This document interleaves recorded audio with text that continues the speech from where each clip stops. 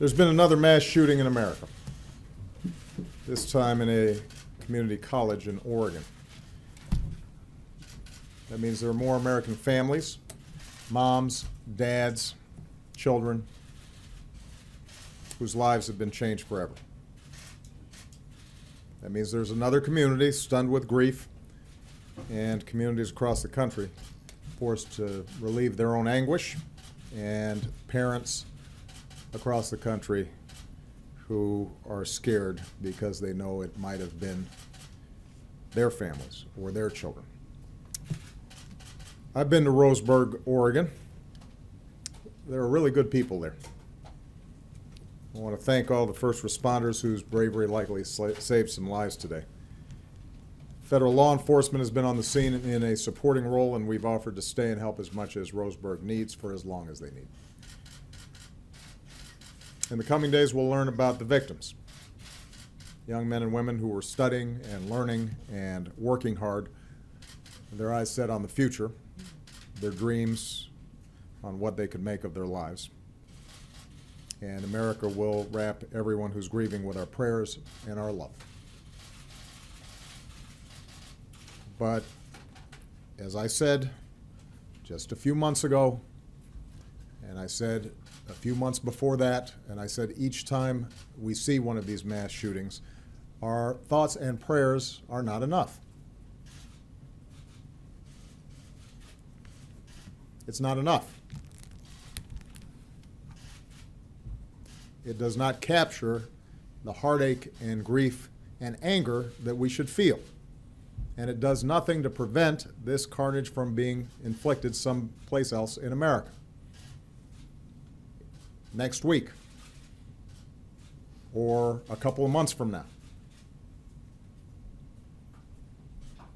We don't yet know why this individual did what he did. And it's fair to say that anybody who does this has a sickness in their minds, regardless of what they think their motivations may be. But we are not the only country on earth that has people with mental illnesses or want to do harm to other people. We are the only advanced country on earth that sees these kinds of mass shootings every few months.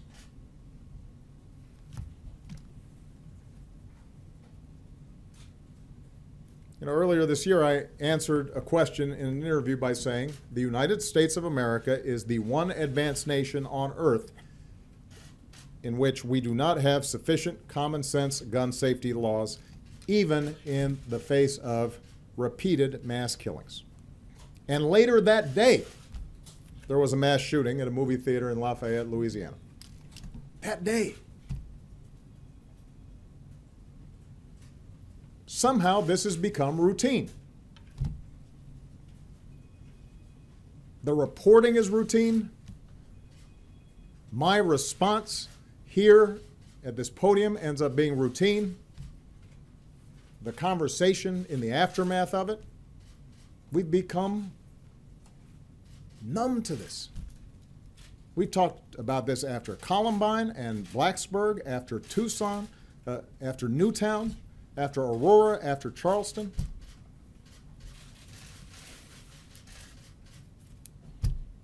It cannot be this easy for somebody who wants to inflict harm on other people to get his or her hands on a gun.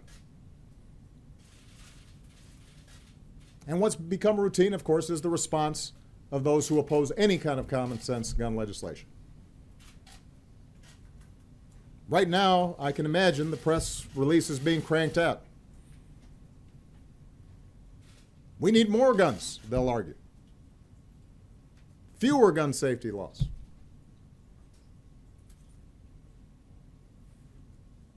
Does anybody really believe that? There are scores of responsible gun owners in this country. They know that's not true.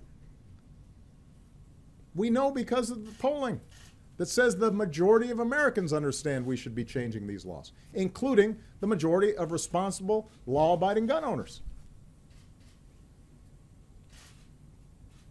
There is a gun for roughly every man, woman, and child in America. So how can you, with a straight face, make the argument that more guns will make us safer? We know that states with the most gun laws tend to have the fewest gun deaths. So the notion that gun laws don't work will make it harder for law-abiding citizens and criminals will still get their guns, it's not borne out by the evidence. We know that other countries, in response to one mass shooting, have been able to craft laws that almost eliminate mass shootings. Friends of ours, allies of ours, Great Britain, Australia, countries like ours. So we know there are ways to prevent it.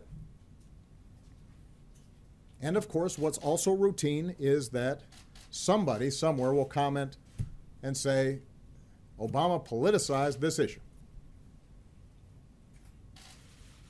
Well, this is something we should politicize. It is relevant to our common life together, to the body politic. I would ask news organizations, because I won't put these facts forward, have news organizations tally up the number of Americans who've been killed through terrorist attacks over the last decade and the number of Americans who've been killed by gun violence. And post those side by side on your news reports. This won't be information coming from me, it will be coming from you. We spend over $1 trillion and pass countless laws and devote entire agencies to preventing terrorist attacks on our soil, and rightfully so. And yet, we have a Congress that explicitly blocks us from even collecting data on how we could potentially reduce gun deaths. How can that be?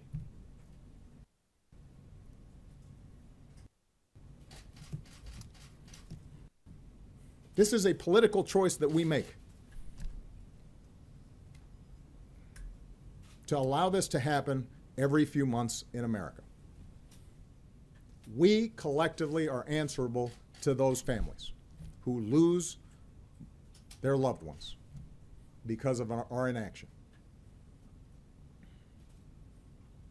When Americans are killed in mine disasters, we work to make mines safer. When Americans are killed in floods and hurricanes, we make communities safer. When roads are unsafe, we fix them to reduce auto fatalities. We have seatbelt laws because we know it saves lives.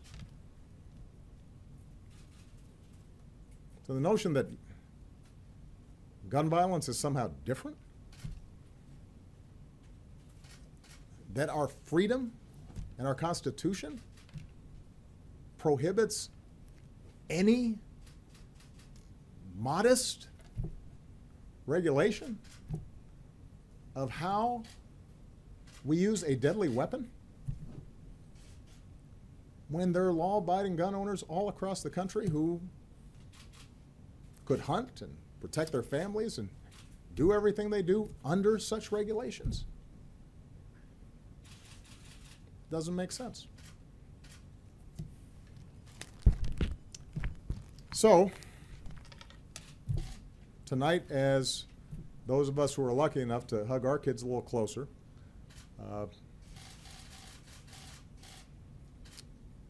are thinking about the families who aren't so fortunate, I'd ask the American people to think about how they can get our government to change these laws and to save lives and to let young people grow up. And that will require a change of politics on this issue. And it will require that the American people, individually, whether you are a Democrat or a Republican or an independent, when you decide to vote for somebody, are making a determination as to whether this cause of continuing death for innocent people should be a relevant factor in your decision. If you think this is a problem, then you should expect your elected officials to reflect your views. And I would particularly ask America's gun owners who are using those guns properly, safely, to hunt, for sport, for protecting their families, to think about whether your views are properly being represented by the organization that suggests it's speaking for you.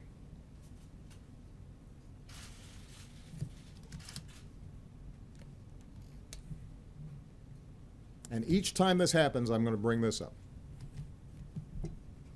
Each time this happens, I am going to say that we can actually do something about it, but we're going to have to change our laws.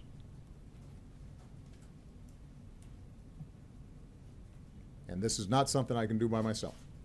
I've got to have a Congress, and I've got to have state legislatures and governors who are willing to work with me on this. I hope and pray that I don't have to come out again during my tenure as president to offer my condolences to families in these circumstances. But based on my experience as president, I can't guarantee that. And that's terrible to say.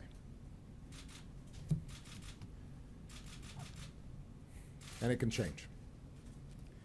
May God bless the memories of those who were killed today. May He bring comfort to their families and courage to the injured as they fight their way back. And may He give us the strength to come together and find the courage to change. Thank you.